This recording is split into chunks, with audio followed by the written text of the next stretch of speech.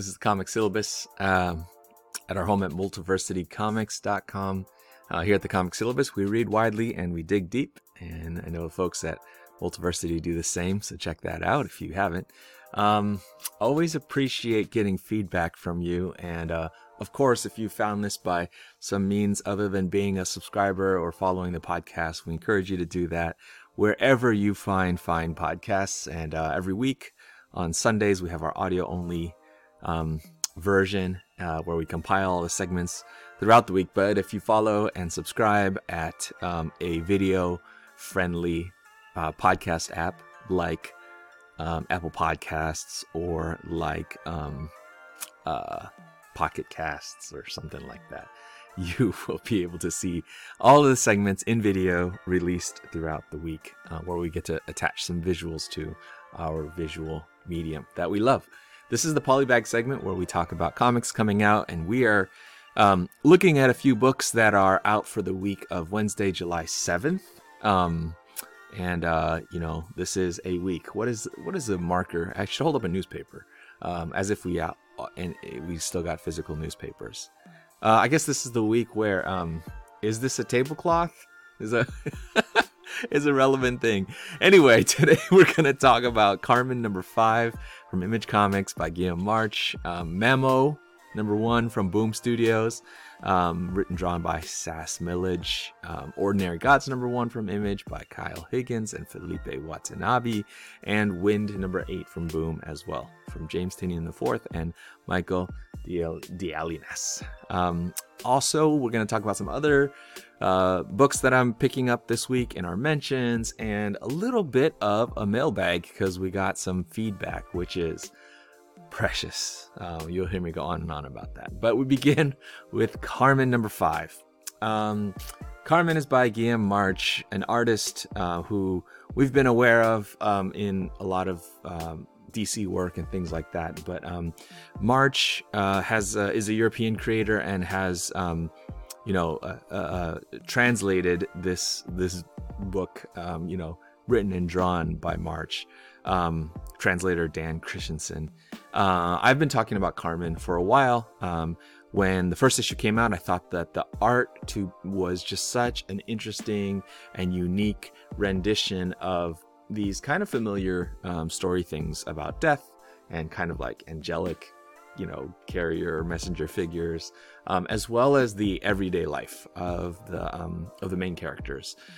One main character in particular, of course, content warning overall for this story. The story deals with suicide, as well as some other difficult topics, but it's really about a woman who has taken her own life in a sort of situation of unrequited longtime love for her childhood best friend. And I've been, I thought that the art, I've thought throughout this whole series that the art is really phenomenal. I'm interested in the renditions of women's anatomy that March has employed, partly because, as you can see here, Carmen, who is our lead, afterlife agent of the afterlife, carrier person figure, it has this really interesting design of sort of an underlying skeleton. As you can see, other characters who play that role, who play that supernatural metaphysical role, have that same kind of, we can see their guts or their bones or something like that. And then, of course, the main human character that we follow is largely a naked woman floating around European streets somewhere. And so there's some ways where this book has been, I think I've heard some discussion about it as very body positive in some ways, but there are still other shots that hint at a kind of exploitative feeling shots and angles, and I don't know how to feel about that. I don't feel totally comfortable. It feels a little bit gazy, but there's maybe also other readers may receive it with appreciation that it, these characters and their sort of fleshliness is really embraced by the visuals. So your mileage will vary depending on your perspective. I think March's visual storytelling is pretty amazing, pretty exemplary in terms of, just the use of space and these, again, very, we've seen so many stories about the afterlife, and stories like movies like the recent Pixar movie Soul, to take some familiar ideas to put a whole new visual spin on them is, I think, really interesting. And I think Carmen does that in a compelling way. And it turns out that March, who I've primarily known as an artist, not only has visual storytelling skills that are exemplary, but it turns out their storytelling is not so bad. I mean, Carmen, it's not Neil Gaiman, but it's been capable, it's been effective. And I actually admit, I thought that Carmen number 4, when I finished issue 4, I thought that was the end, because the end of that issue does have a kind of final scene, or scenes that were poignant, satisfying, maybe a little bit, would have been a little bit abrupt. But I was happy to hear, as I thought from the outset, that it was a 5-issue arc. And actually it kind of fits, because even though issue 4 ends in a certain way, the end is not the end, right? Which is kind of the theme of the book itself, where it really is riding the line and asking the question of when death has finality, and whether or not it is possible to make to alter kind of the course of destinies, as is kind of talked about in these opening pages. And so, without giving too much away, if you haven't read any of Carmen, there's, in this page, you can see, I think it's one of the first few pages, that there's a kind of negotiation going on in the whatever, the bureaucratic heavenlies or whatever, where that main human character who's taken her own life and is now floating around and seeing things, it turns out that this superstar carrier, Carmen, who we see on the cover, is doing a lot. and they don't know how they feel about that. Meanwhile, Carmen, it turns out, it is in fact not only the titular character, but really it's Carmen's interaction, Carmen's intervention that is the live negotiation. That is the kind of question in play. And so we see those scenes of the afterlife organization that rules, and how their delivery of souls is really kind of tied to the kind of blue code or red code or something of the eternal destinies of these human characters. But I think it's interesting that there's this kind of negotiating of the rules, and Carmen being heroic, because they're kind of flouting this simple messenger carrier, and instead kind of actively intervening to perhaps change the fate of our main character. And I think it's just interesting that the way that this afterlife hero is intervening is really just a matter of showing the deceased the right scenes and the right people, and kind of effectuating a change of heart. So there's a little bit of the Christmas Carol, Dickens sense of things. There's a little bit of, like, a lot of afterlife stories that we've mapped onto our consciousness, Coco, or as I mentioned, Soul, or Ghost. There's this kind of optimism in the second chance that especially is unpacked and explored in Carmen issue 5. All told, I think it's just again a story that I thought was interesting, raised some interesting questions, and posed in a very contemporary set of kind of like values and ethics. But most of all, visually, what Guillaume March does is just really fascinating. And so Carmen number 5 wraps up this series. I think this is a series that has made me really interested in March's art, at least, and does pose some interesting questions about life and the afterlife. So there we go. And we go from Carmen 5 to a new book, Mamo number 1, which is another book where the visuals really hooked me. I pre-ordered this book completely judging by the cover, which you can see below, and the promise that cover art was in fact also the art inside. Written and drawn by Sass Millage, I believe lettering and color as well, soup to nuts. Sass Millage is an artist who is kind of emerging and new. I think this is the first sort of series. They've sort of piloted all the way through. And I'll read a little bit of the solicit copy because this hook was enough to get me side by side with the art, which is kind of what I want to talk about. Boom is proud to showcase the incredible artistic vision of Sass Millage. This is, again, reading from the preview copy. Can Orla O'Reilly embrace her destiny in order to bridge the divide between humanity and the fairy world? Orla, the youngest in a long line of hedge witches, finds herself pulled back to her hometown after the death of her grandmother, Mamo. Without Mamo managing magical relationships between the townsfolk and the Fae, the seas are impossible to fish, the crops have soured, and Joe Manalo's attic has been taken over by a poltergeist. Now, Orla and Joe will both be pulled into worlds they never wanted to be part of. Can the two girls work together to save the town? Sass Millage has done a Dick Grayson graphic novel. Forgot about that, The Lost Carnival. But this is her first original series. And I think that what's great is that the first issue really does deliver on the promise of all that preview stuff that made me want to check out this book. And what I think when I read that copy, when I read that solicit text, I was a little worried. I guess. Call me an old person, but I was a little worried that this art, which on the cover, and you can see in this preview page, seems to just take its time to really just kind of, render a beautiful world, would give way to a story that felt compelled because of some suppositions about its audience or their patience, would just become a kind of like rush, would feel like it needed to be like so many cartoons, awesome and beautiful animated works that just felt like they needed to pow, hit you with a lot of story.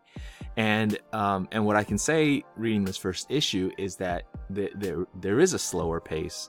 I mean, you definitely do a ton of introductions. There's a lot of exposition, but sort of well done exposition, I should say.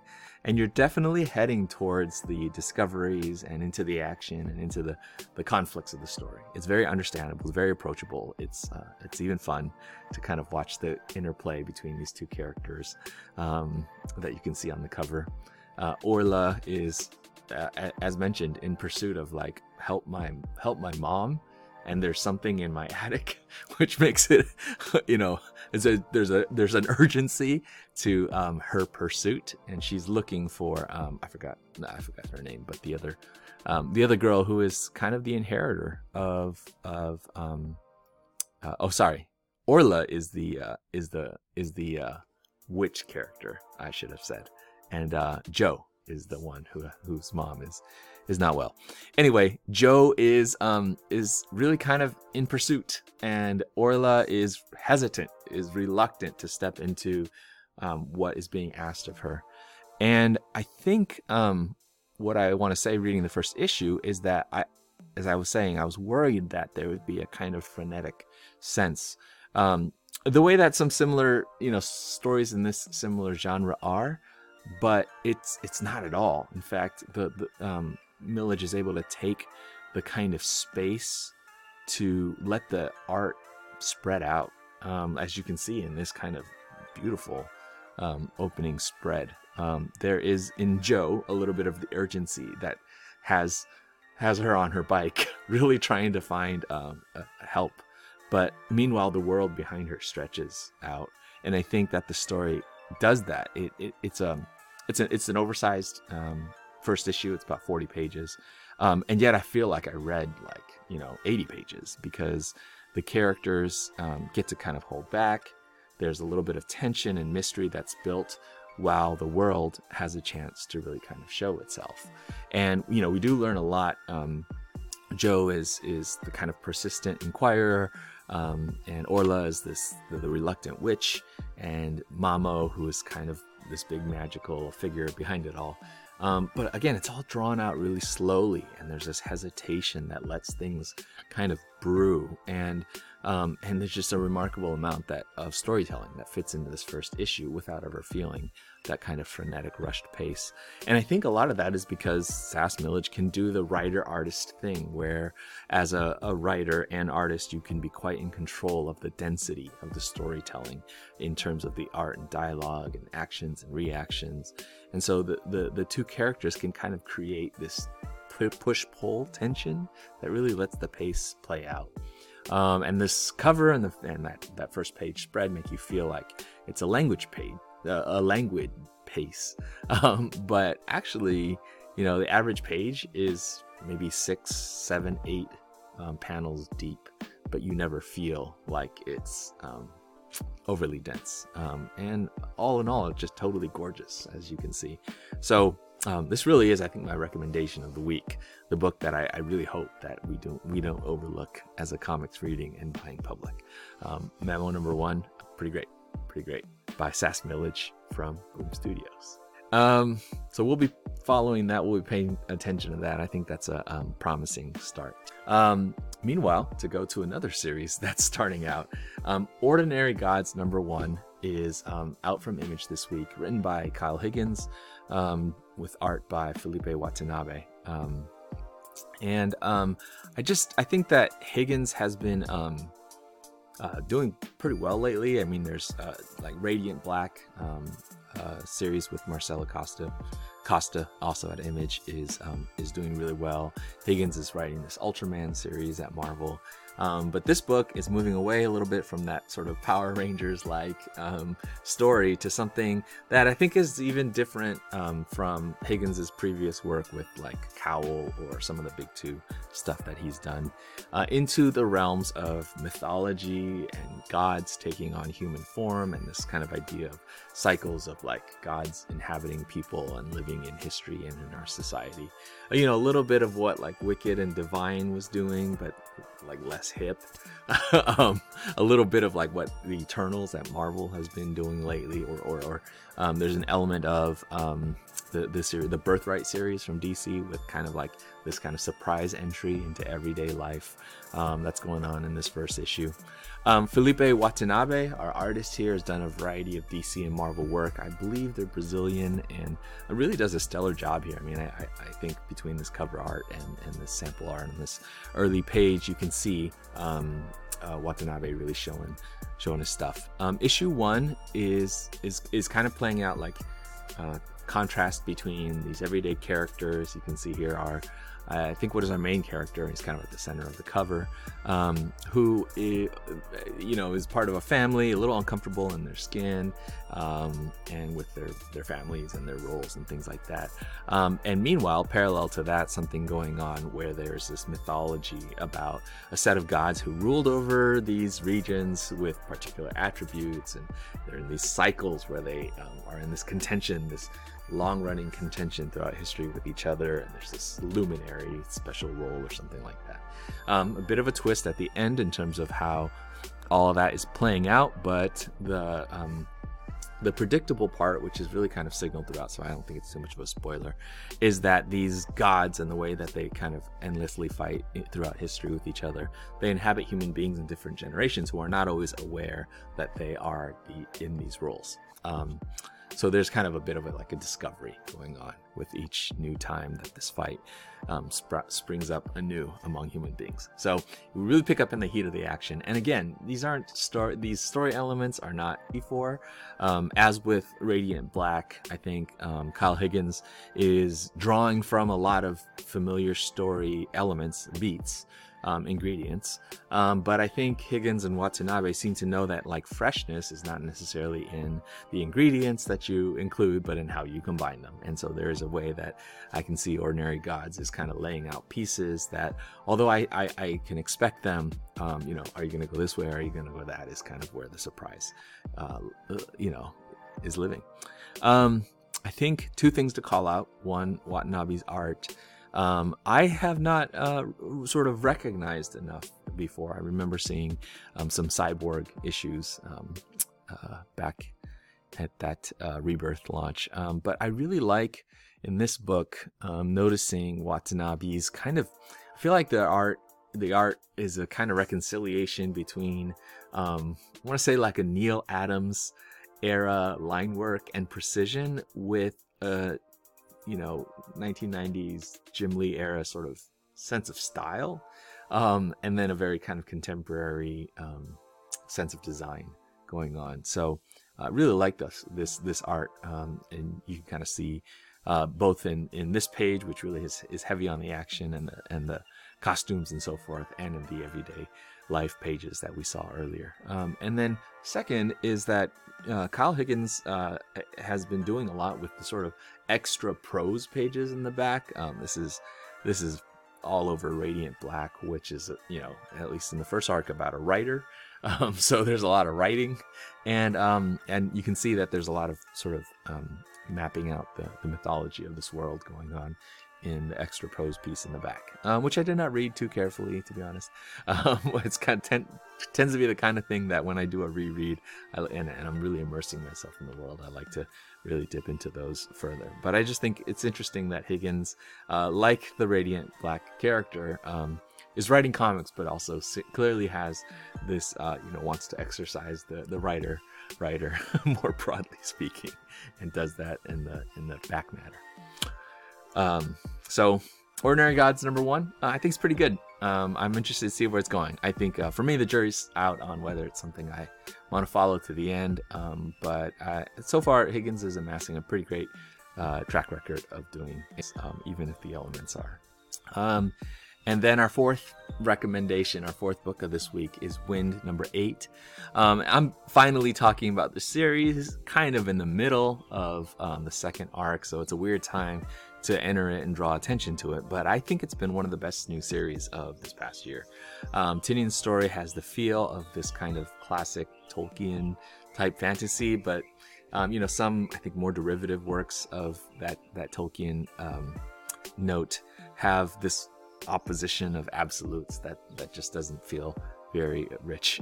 But that's not the case here with Wind. And so James Tynion IV is writer, of course. Michael Dialynas, I always say that name wrong, apologies, is our artist, and world design on the lettering. And despite those fantasy pieces, the elements, we have, Wind is our main character, who is secretly magical, has the pointy ears, and is in a world of humans, and has to flee because this kingdom of humans is trying to really weed out the magical elements in their midst. And so there's a lot that's gone on. Read the first arc. Definitely recommend it. As I said, I think one of the best new series going right now. But in addition to those fantasy elements, I think the presence of queer non-binary characters whose kind of humble longings and heroic decisions really make them appealing and fun, different, and issue 8 is right smack, as I said, in the thick of the second arc. Right on schedule. We've gone from introducing the world and who the characters are, and launching this little band of characters who has to take this journey while bad characters are in pursuit of them, and so on. And now we're crossing over into the bigger world and into new territory, new threats, etc. While we have these vampires in pursuit and so on. Anyway, you can see from this preview page, we're right in the midst of that kind of action. There have been deaths in this series, and so there's definitely stakes. The stakes feel big and feel really real.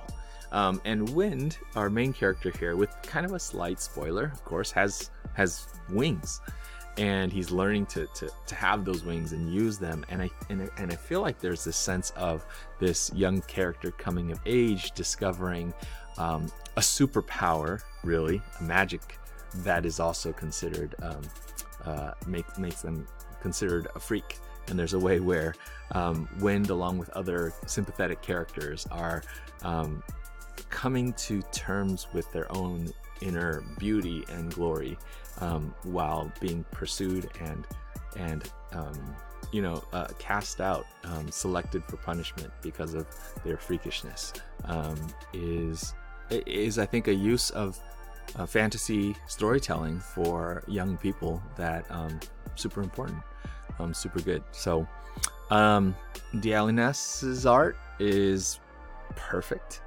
for this series.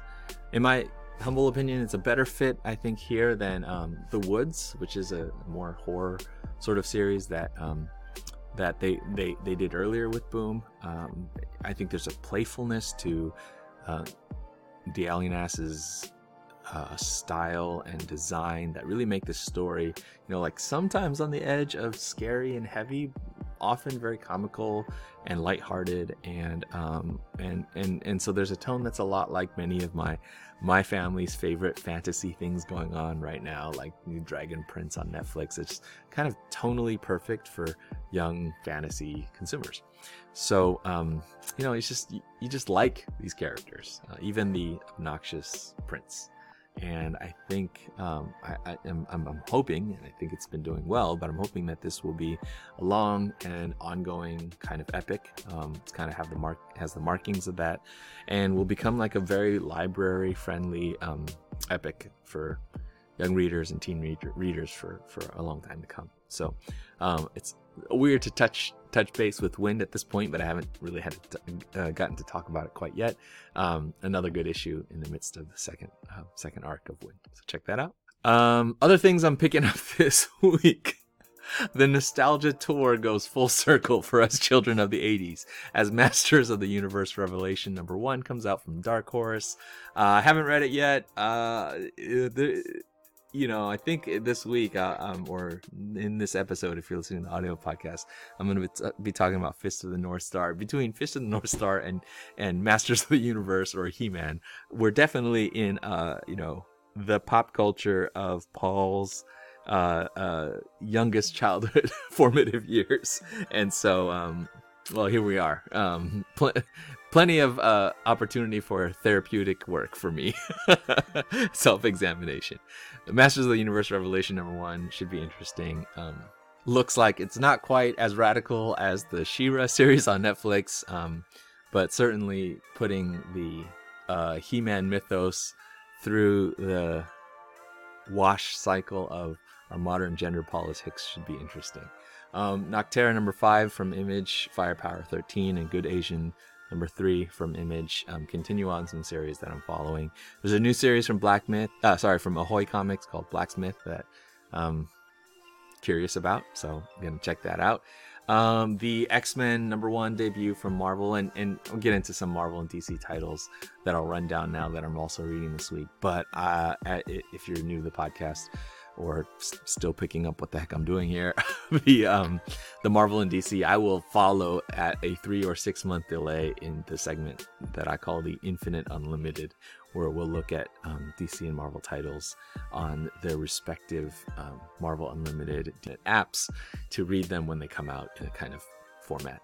But anyway, new this week in comic shops, X-Men #1, Jerry Dugan and I think it's Pepe Larraz kind of return to or slightly restart the X-Men within the Dawn of X, Reign of X, Krakoa time period. I didn't list them, but the other X books I'm also following. The Thor and Loki Double Trouble, which is Mariko Tamaki and Gurihiru's 4-issue fun Thor and Loki series, timed perfectly for the Loki TV show, wraps itself up with the 4th issue this week. America Chavez #4 is also a good one that I've been reading. Captain America #30 is sort of the grand, I'm sad to say it, farewell finale of Ta-Nehisi Coates' time period writing at Marvel for now. Runaways 37 continue to follow, and then over at DC there's a Batman Secret Files. I just like the Signal character, so I'm gonna check that out. Green Lantern #4 in this surprising era where Jeffrey Thorne and Dexter Soy have me reading Green Lantern, which I'm normally not a lantern. And then Swamp Thing #5, Wonder Girl #2, and then Crush and Lobo. Again, another title that I didn't think that I would be reading, but Thanks, Mariko Tamaki. You're too good for me to resist. So those are the things that I'm picking up this week. Probably left something out. While we're here, though, a bit of feedback and interaction. And let me just say, I live for this stuff. I don't have, Comic Syllabus doesn't have or need a huge listenership. If you do listen and you like this, with shouts out to, Frank Cesar and Zach Wilkerson for some encouraging tweets. I hope if you are listening, I hope you do feel like you found a hidden gem, because there's not a ton of you. And I've come back. It's summer break for me, so as an educator, and so the work is light, which allows me to kind of pump out a lot of episodes and work out the kinks of trying to do this video thing. But I will not be able to do this much for forever once the fall rolls around. And so I think I'm kind of trying a lot of things out and feeling out where there is some receptiveness to what we're trying to do here at Comic Syllabus, and some uptake. So hey, do me a favor, spread the word. Those mentions, those tweets, telling folks rating and reviewing on Apple Podcasts or wherever you might do that, to leave some positive words. And the point of this was the interaction is what I'm here for. I'm here for the messages of what you're thinking and reading. And so with that, a huge shout out and appreciation to Mark Tweedale from also at Multiversity. Mark is super knowledgeable, and I love Mark's insights all the time. I get to write reviews with Mark and with Nick Palmieri and others about Avatar Last Airbender stuff at Multiversity. But Mark, I think, is listening to the podcast sometimes. I was talking about Monstrous on the last Polybagged installment, and Mark wrote with some thoughts that were really kind of, I think, resonating with the thought that there are very few fantasy comics right now, and few comics targeted toward adults, younger adults, that have that sort of detailed world building that we see in Monstrous. And so I think I appreciate Mark really kind of answering the question I threw out while I was rambling about Monstrous. What else is there out there that's like Monstrous? And I think Mark chimed in a kind of agreement that there really isn't anything quite like it. And Mark pointed to maybe one reason being that the creators here are committed so hard to fleshing out this giant world that is mature, that doesn't feel this need to inject comedy or satire to this world building that is so deliberate and thoughtful about costumes and locations and language, and to put in that kind of work. I made a comparison to George R.R. Martin's A Song of Ice and Fire, and I think Mark was resonating with that as well.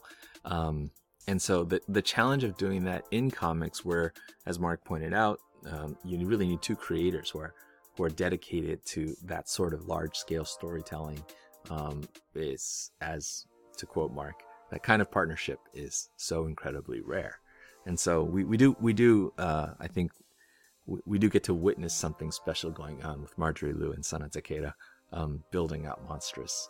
They have been. So thank you, Mark, for that feedback, and let this be an invitation to all of you, if you're listening, to let me know what you think. Let me know what you think about our 4 titles that we talked about today, as well as what you're reading. And thanks so much. And let's keep on reading.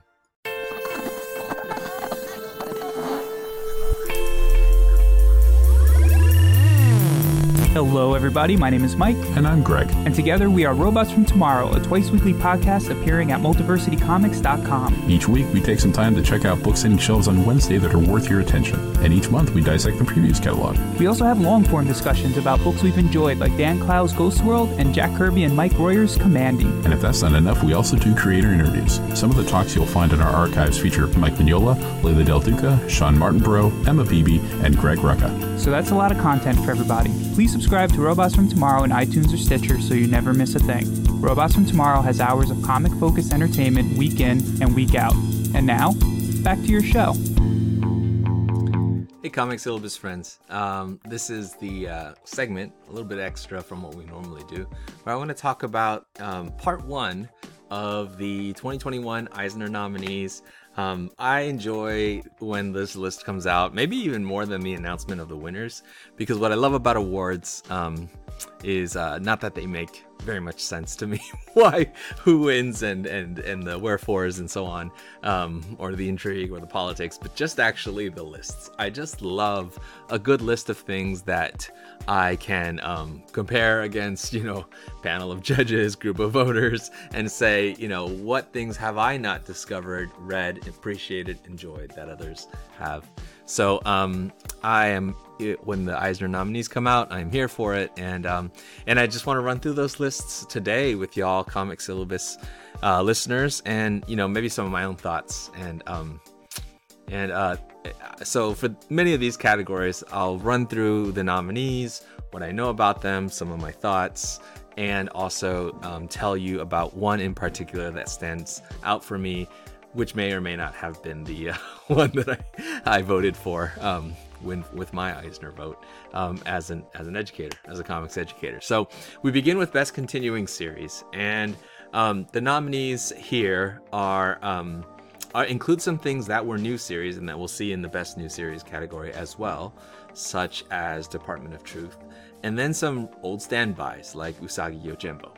If I'm not wrong, last year Bitterroot won in this category, or maybe it won in Best New Series. I don't know, but it's one of my favorite comics, as you may have heard, and also apologies if you still hear fireworks. We are the day after the 4th of July, and what can I say? I live by Oakland. The town loves its fireworks.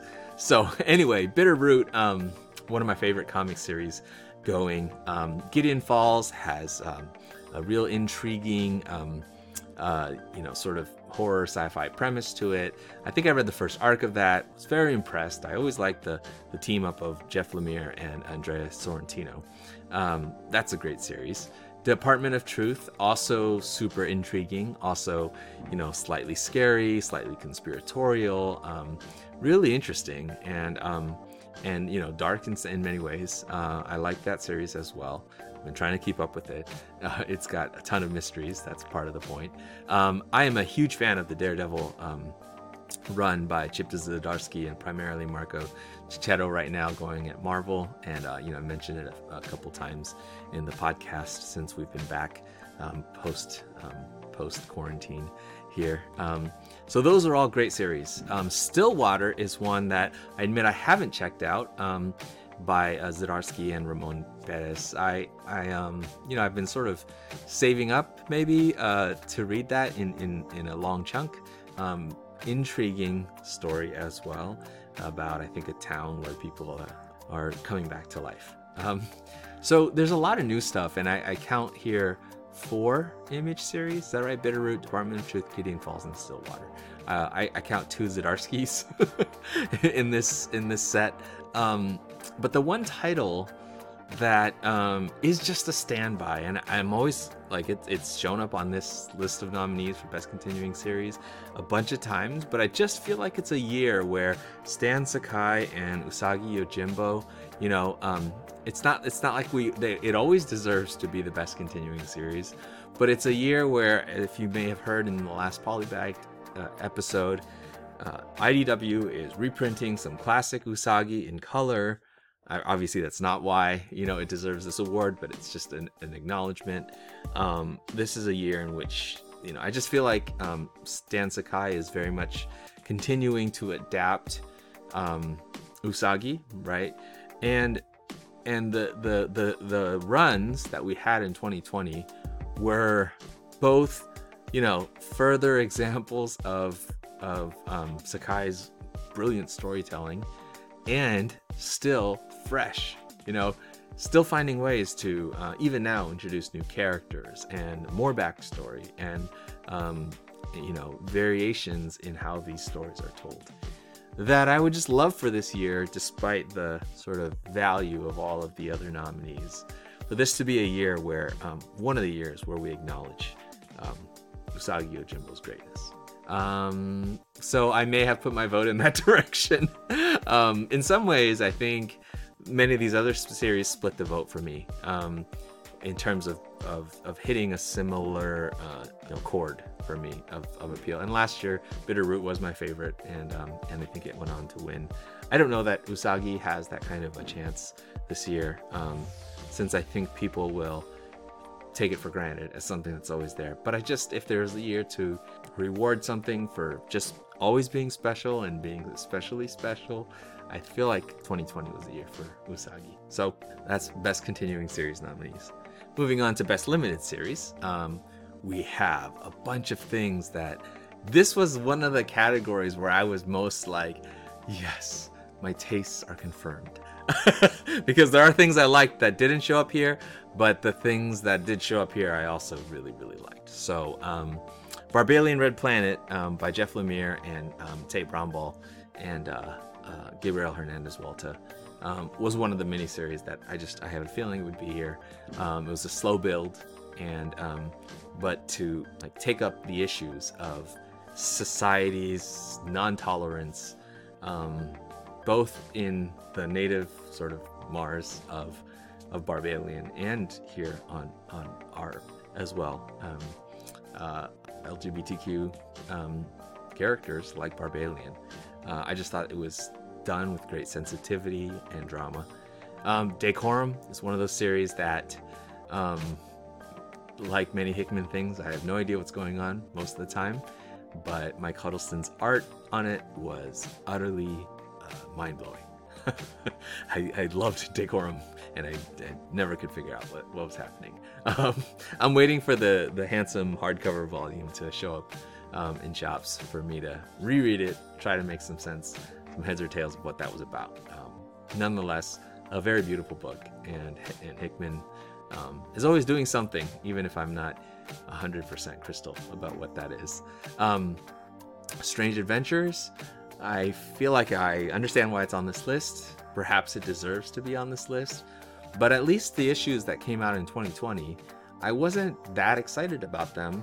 It really is the twists and turns, and it was signaling. I knew this is where it was going, but it really was the twists and turns that we've seen in the issues that have come out this year that have really won me over to that series. And whoops, that's mine. And so I didn't want to give it to Strange Adventures quite for 2020's Best Limited Series. I was, however, a huge fan of Superman's pal Jimmy Olsen. Loved it, collected it, read it, laughed it up. Matt Fraction and Steve Lieber kind of doing Jimmy Olsen with some genealogical history of Olsen's family, and then playing that out with great humorous effect. And so I liked Superman's pal Jimmy Olsen. We'll see it later on the list. I will give it its propers at that point. Collected every issue, had it bound, love it. Not my favorite limited series of the year. And again, where these Eisner lists do something really fun for me is letting me know about something I didn't know about, which I had seen and heard about. We Live by the Miranda brothers, Inaki and Roy Miranda. I think they're brothers, forgive me if I got that wrong, from Aftershock. But for it to land in this list of nominees, I was like, oh, I gotta read that. So I picked it up on Comixology, and it's pretty good. I'm about 3 issues into the first arc, which is collected in the, and I'm enjoying it. However, I wanted to give it a shot to totally enrapture me and win me over, so that I could vote fairly. It didn't in its first 3 issues. Not enough to dethrone what is my favorite, which is Far Sector. Listeners will not be surprised at all. One of my favorite comics of the last 12-issue run, from sci-fi superstar N.K. Jemisin, Jamal Campbell's incredible, luscious, gorgeous art and visual world building and all kinds of things. Far Sector is one of my favorite comics, period. And so definitely, despite some stiff competition in this category, I had to give it my nod as something truly special, I think. And it's fun to see Joe, the main character of Far Sector, showing up. Green Lantern run currently going. So I think that's a character that has some solid staying power and had a great. All right, we move to best new series, and a lot of, again, heavy hitters in this category. I had to say Philadelphia is the one. Maybe it's the kill in the title and, my aversion to things that are slightly horrific. But I haven't read Philadelphia. I don't apologize. Looks pretty cool. I didn't even know that it was, I didn't even hear that much critical buzz around it. So that's the one that I was a little surprised was on this list. But the rest, no surprise at all. Al Ewing's We Only Find Them When They're Dead is just graced with gorgeous art by Simone Di Meo that just, the way that Di Meo uses color and dark and light in the context of this space, slow unfolding space melodrama, really multi-generational, about scavengers of the bodies of gods and so on. It's a great new series. I've been collecting it in single issues because just so beautiful to look at, and I trust Al Ewing as a storyteller. And even though I think it was again a sort of a slow rumbling start, it's really momentum, some force as it's now swinging into its second arc here. Crossover, I also get it. Talked about it in the last Polybagged as well. I am I can see the merits of the Cates and Shaw collaboration. Not my favorite in the world, but doing some great things. The Department of Truth, once again, just full of chewy conspiracy to gnash your teeth on. But my favorite new series of the year, from this list, I should say, but one of my favorite new series, for real, has been the Kelly Thompson, Elena Casagrande Black Widow. If you haven't seen this, it was definitely meant to come out timed to the run-up to the movie before COVID delayed all of the MCU release dates and so on. But you couldn't have a more power-packed creative team on it. Kelly Thompson has been a great writer since she entered the field, and gotten better and better, I feel like. And now to where there's this Marvel architect status, I think, that Thompson has. And I think she's just a fantastic writer. The premise from issue 1 of this Black Widow series, this sort of like suddenly Nat is in San Francisco and seems to have lost her own, recall of her identity. She's got a family and friends. I think it's what's going on with Nat, trying to fish out what's happening.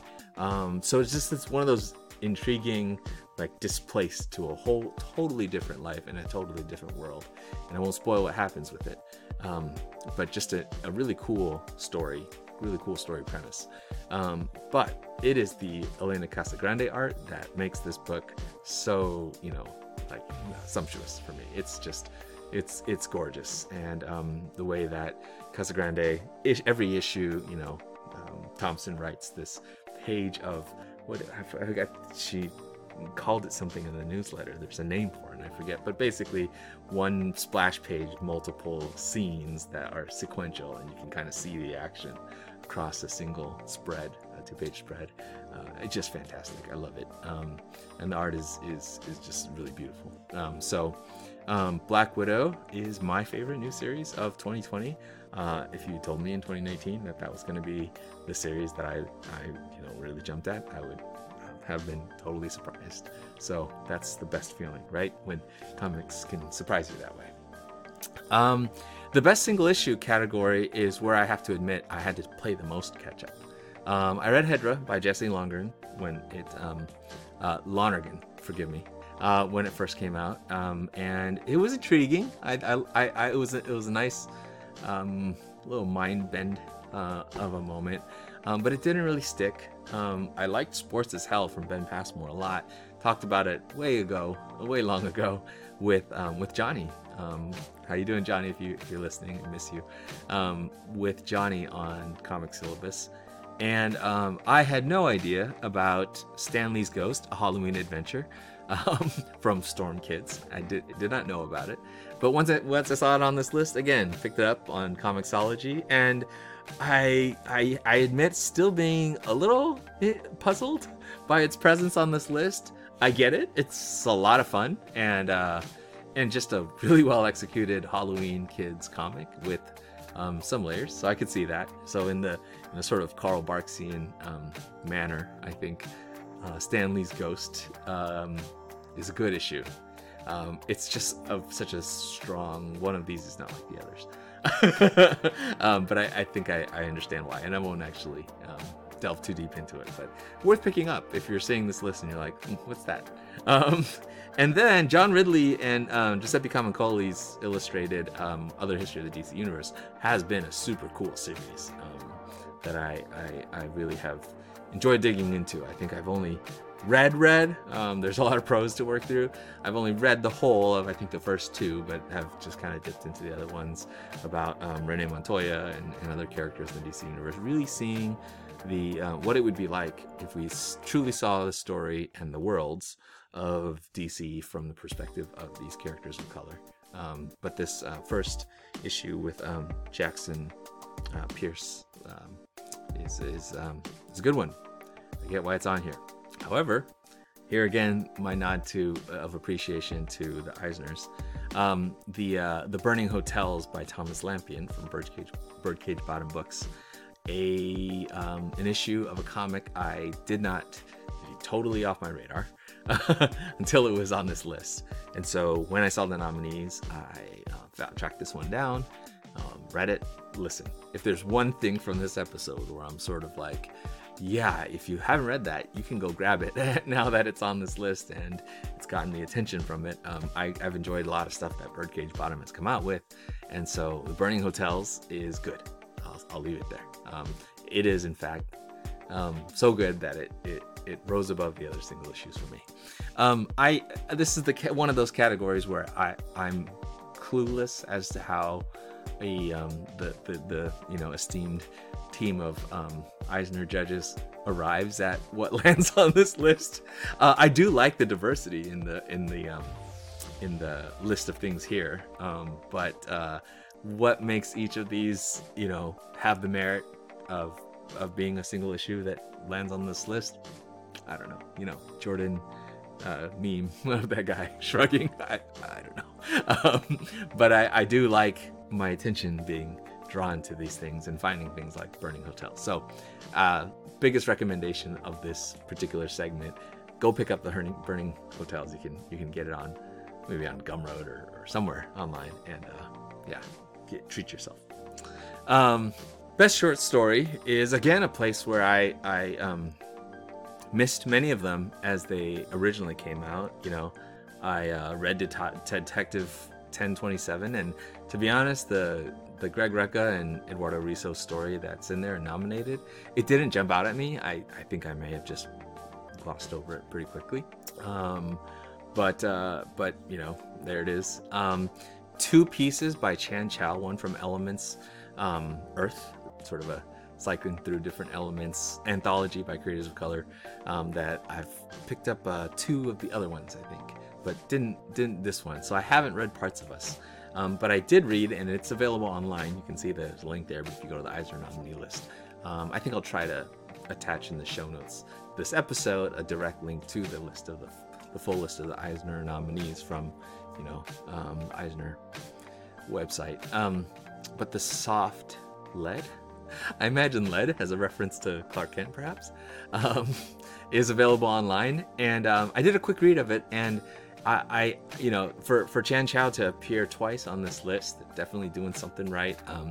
And this story is a kind of like non-DC Clark, but not Clark, but Clark, and Bruce Wayne, but not Bruce Wayne, but definitely Bruce Wayne. Really just kind of sitting at a table having a conversation, and it becomes a really, conversation about identity. And it reminds me actually in the art in some ways of Tilly Walden work, which I mean as a comparison of high praise.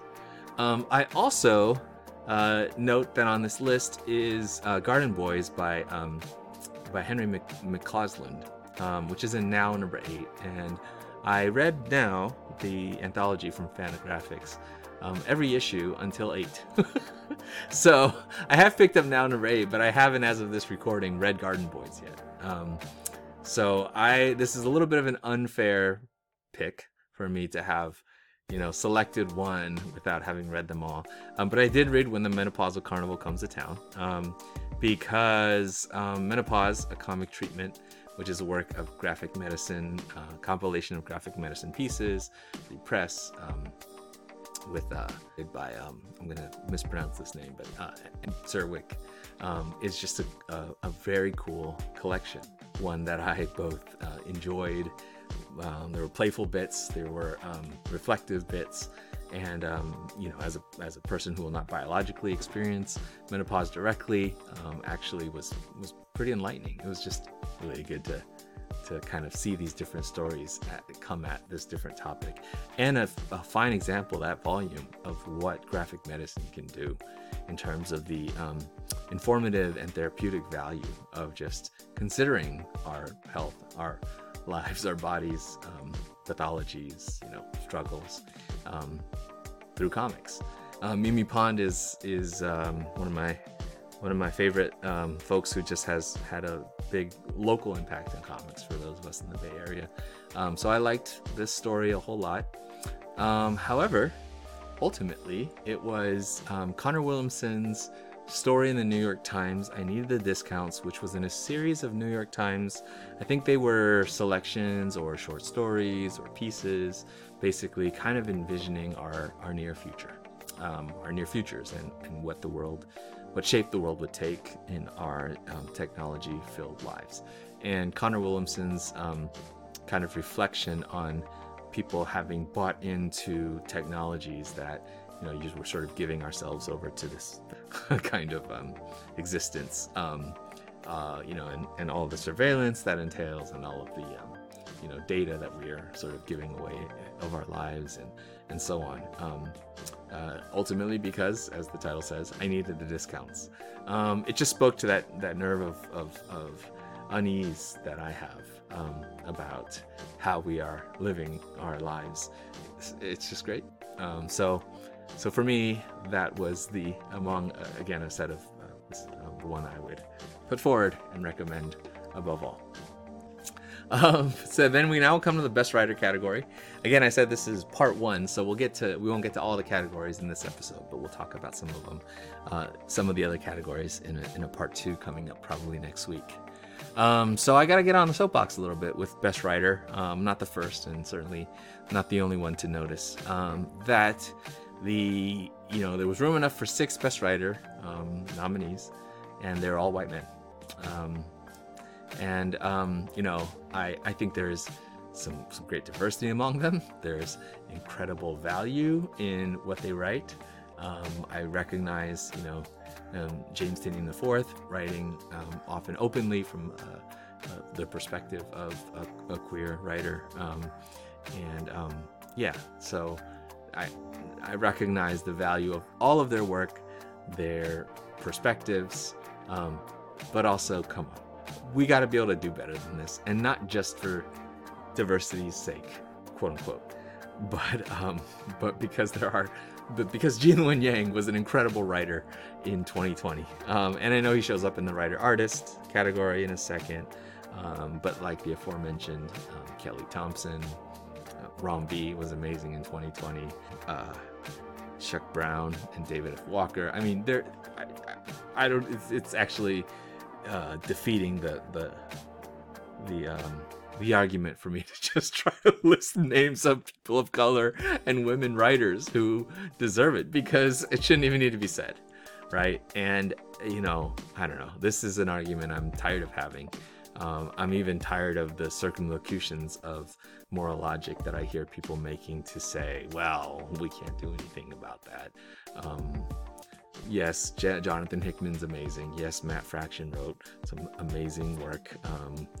Yes, Ed Brubaker and Sean Phillips and so on. Yes. But also, so I'm not even going to talk about who my favorite writer is on this list. I'm so disappointed in this outcome. There's a little sense of the Oscars So White phenomenon that we, just, I don't know, we can do better. Having said that, I also have to note that the Best Writer Artist category is also really cool, and in a way has within it some of its own kind of diversity. And also it appears, I could be wrong about this, but overwhelmingly white male and Asian male presenting. I think that we're doing a little better in this category. But I don't know. I have been reading Ginseng Roots and sort of subscribed to get it. Craig Thompson is, I think, working his way through what stories I should tell and how I should tell them. And there's some stuff in there that I was just a little bit, especially as a Chinese person, I was like, what are you doing there, Craig? But I think there's a lot of honesty in it as well, which, the Craig Thompson of Blankets knows that a self-searching lens is sort of his best note. And Adrian Tomine's book is also very searching and honest and embracing. I have not read, but also have picked up this Mr. Invincible book, which I keep hearing about being a really good kind of alternative, interesting, superhero take for kids. So I can't wait to read that one. And Junji Ito is a master. I'm also so terrified from the few things that I've read of Junji Ito that I have not read. I do not read in the daylight sufficiently to engage deeply with Junji Ito's work. It is so terrifying. And fans of this podcast will know I am a huge fan of Gene Luen Yang. There's a thing that sits right there, of him telling us all to read off of Dragon Hoops, and so I am always in the bag for Gene Yang's work. However, for me, the achievement of The Magic Fish this year, such an amazing, good graphic novel that I may have voted in that direction. I may have voted for Trung Le Nguyen, whose work was just pretty remarkable. So very beautiful, and also in a way, personal and